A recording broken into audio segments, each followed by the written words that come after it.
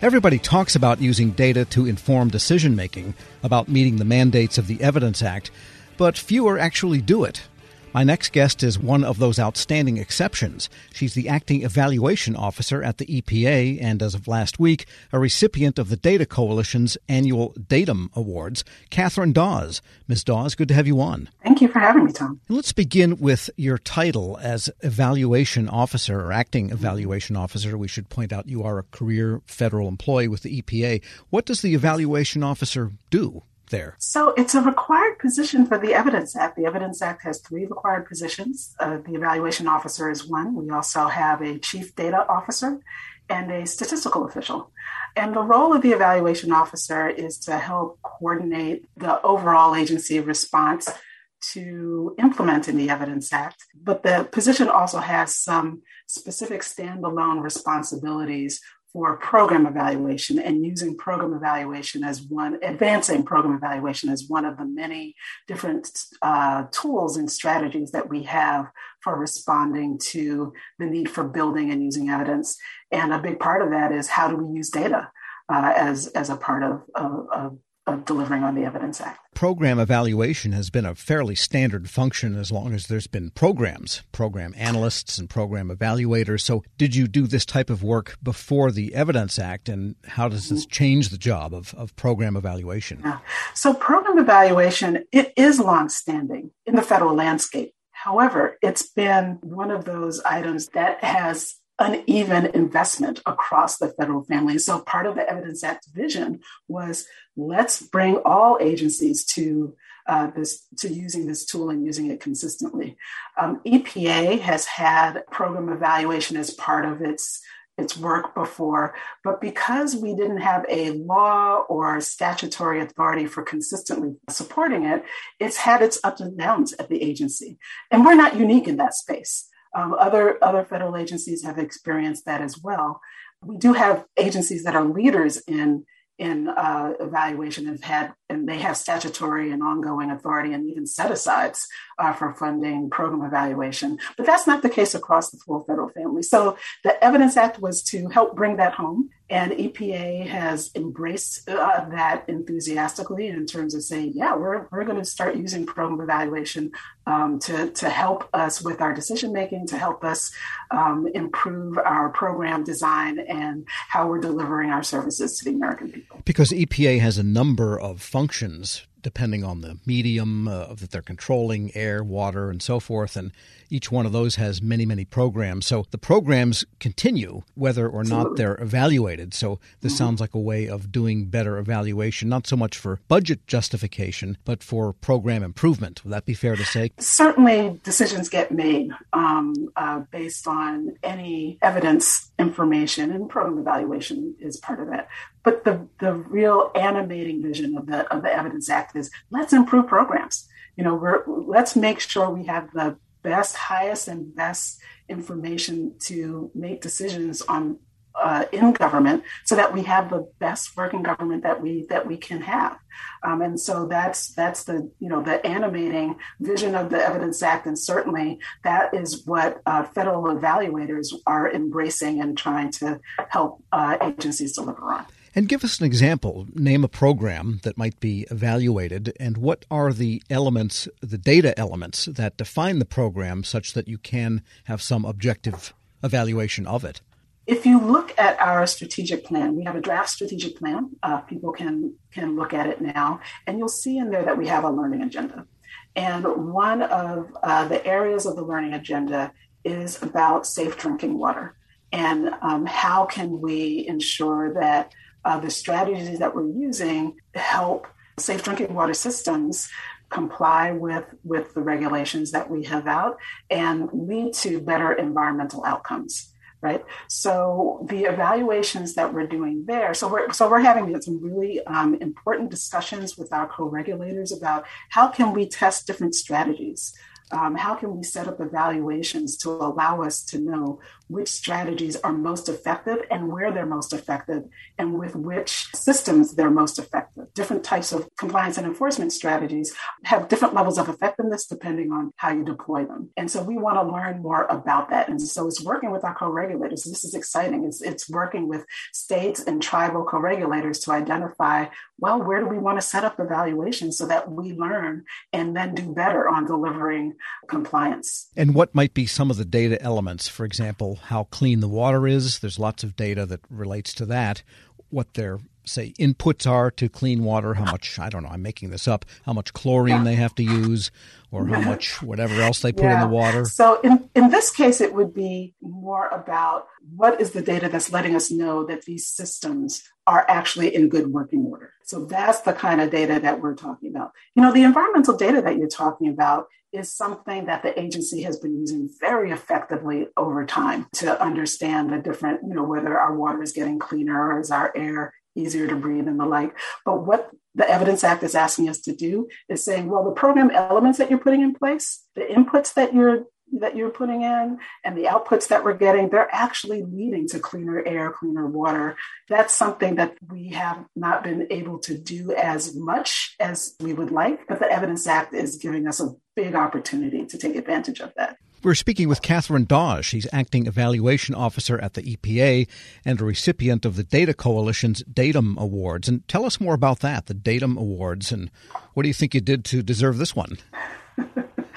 Well, it was very interesting to get that. It was a complete surprise. I did not expect to be getting this award for the evaluation officer function. The Data Coalition, as you know, has been an organization that is advocating for actually better quality data and then actually the use of better quality data. And with the Evidence Act, they wanted to recognize that this kind of work and these different roles that we have on implementing the Evidence Act are all important. So they could have just recognized the chief data officers, right? But they decided, no, we actually want to recognize the other roles because of the importance of using data. One of the reasons why they said I got the award is I have been part of the federal evaluation community for a number of years, advocating for better evaluation policy at the federal level that will allow more federal agencies to invest in program evaluation and support evaluation to help us continuously improve government. And because of the work that I've done there as part of this network, and I'm just representative of a broad network of people who have been consistently investing in this. And you mentioned that this job is required by the Evidence Act. Is that full-time for you? And if so, what did you do before this? It is full-time for me. I've done a number of different jobs at EPA. I was the director of the Evaluation Support Division, which was charged with supporting evaluation studies and evaluation capacity building across the agency. I did that for a number of years. And then the agency transitioned for a time to focusing very strategically and a deep investment in Lean and Six Sigma tools and building a lean management system for continuous improvement. And I was a part of that as well. I transitioned for a time out of program evaluation, but now I'm back to it because the Evidence Act said, hey, we need evaluation. We need people who are experienced with evaluation and to promote it within the agencies. And so I came back to it after being away from it for a while. And you must be impressed over the years with how much the technology has improved, the ability to gather data and to put data together and to apply tools to data to understand what it's telling you. That's really come a long way, hasn't it? Oh, my goodness. So I happen to teach program evaluation at the George Washington University for the Trachtenberg School. And I like to tell my students, hey, I used to actually open up boxes with pieces of paper in them. That's how we did the data. We did not have Excel. We did not have, and that's even basic. And we did not have some of these tools for data visualization that we have now that are really, really exciting. I mean, it's an extraordinary change in the role of supporting evidence building. And it's really an exciting component of being an evaluation officer in the federal government right now is how do we bring all of these new tools to bear to help advance decision-making at the agency. Katherine Dawes is the Acting Evaluation Officer at the EPA, and she's a recipient of a Data Coalition Datum Award. Thanks so much for joining me. Thank you, Tom. We'll post this interview along with a link to more information at federalnewsnetwork.com/Federal Drive. Hear the Federal Drive on your schedule. Subscribe at Apple Podcasts or wherever you get your shows. Hello, and welcome to the Lessons in Leadership podcast. I am your host, Shane Canfield, CEO of WEPA. Today, I'm thrilled to be joined by Vice Admiral Cutler Dawson. Cutler has had an incredible career serving our country for 35 years in the Navy, where he attained the rank of Vice Admiral. And during his service, he had numerous assignments afloat and ashore, including Commander, 2nd Fleet, Striking Fleet Atlantic, and in Washington at the Pentagon and on Capitol Hill, where he was the Navy's Chief of Legislative Affairs.